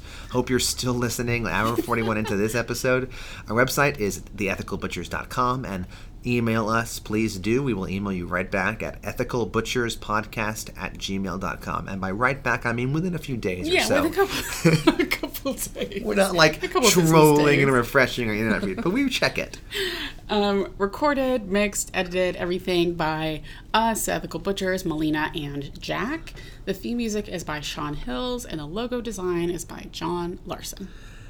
All right, everybody. Bid you adieu. Take care.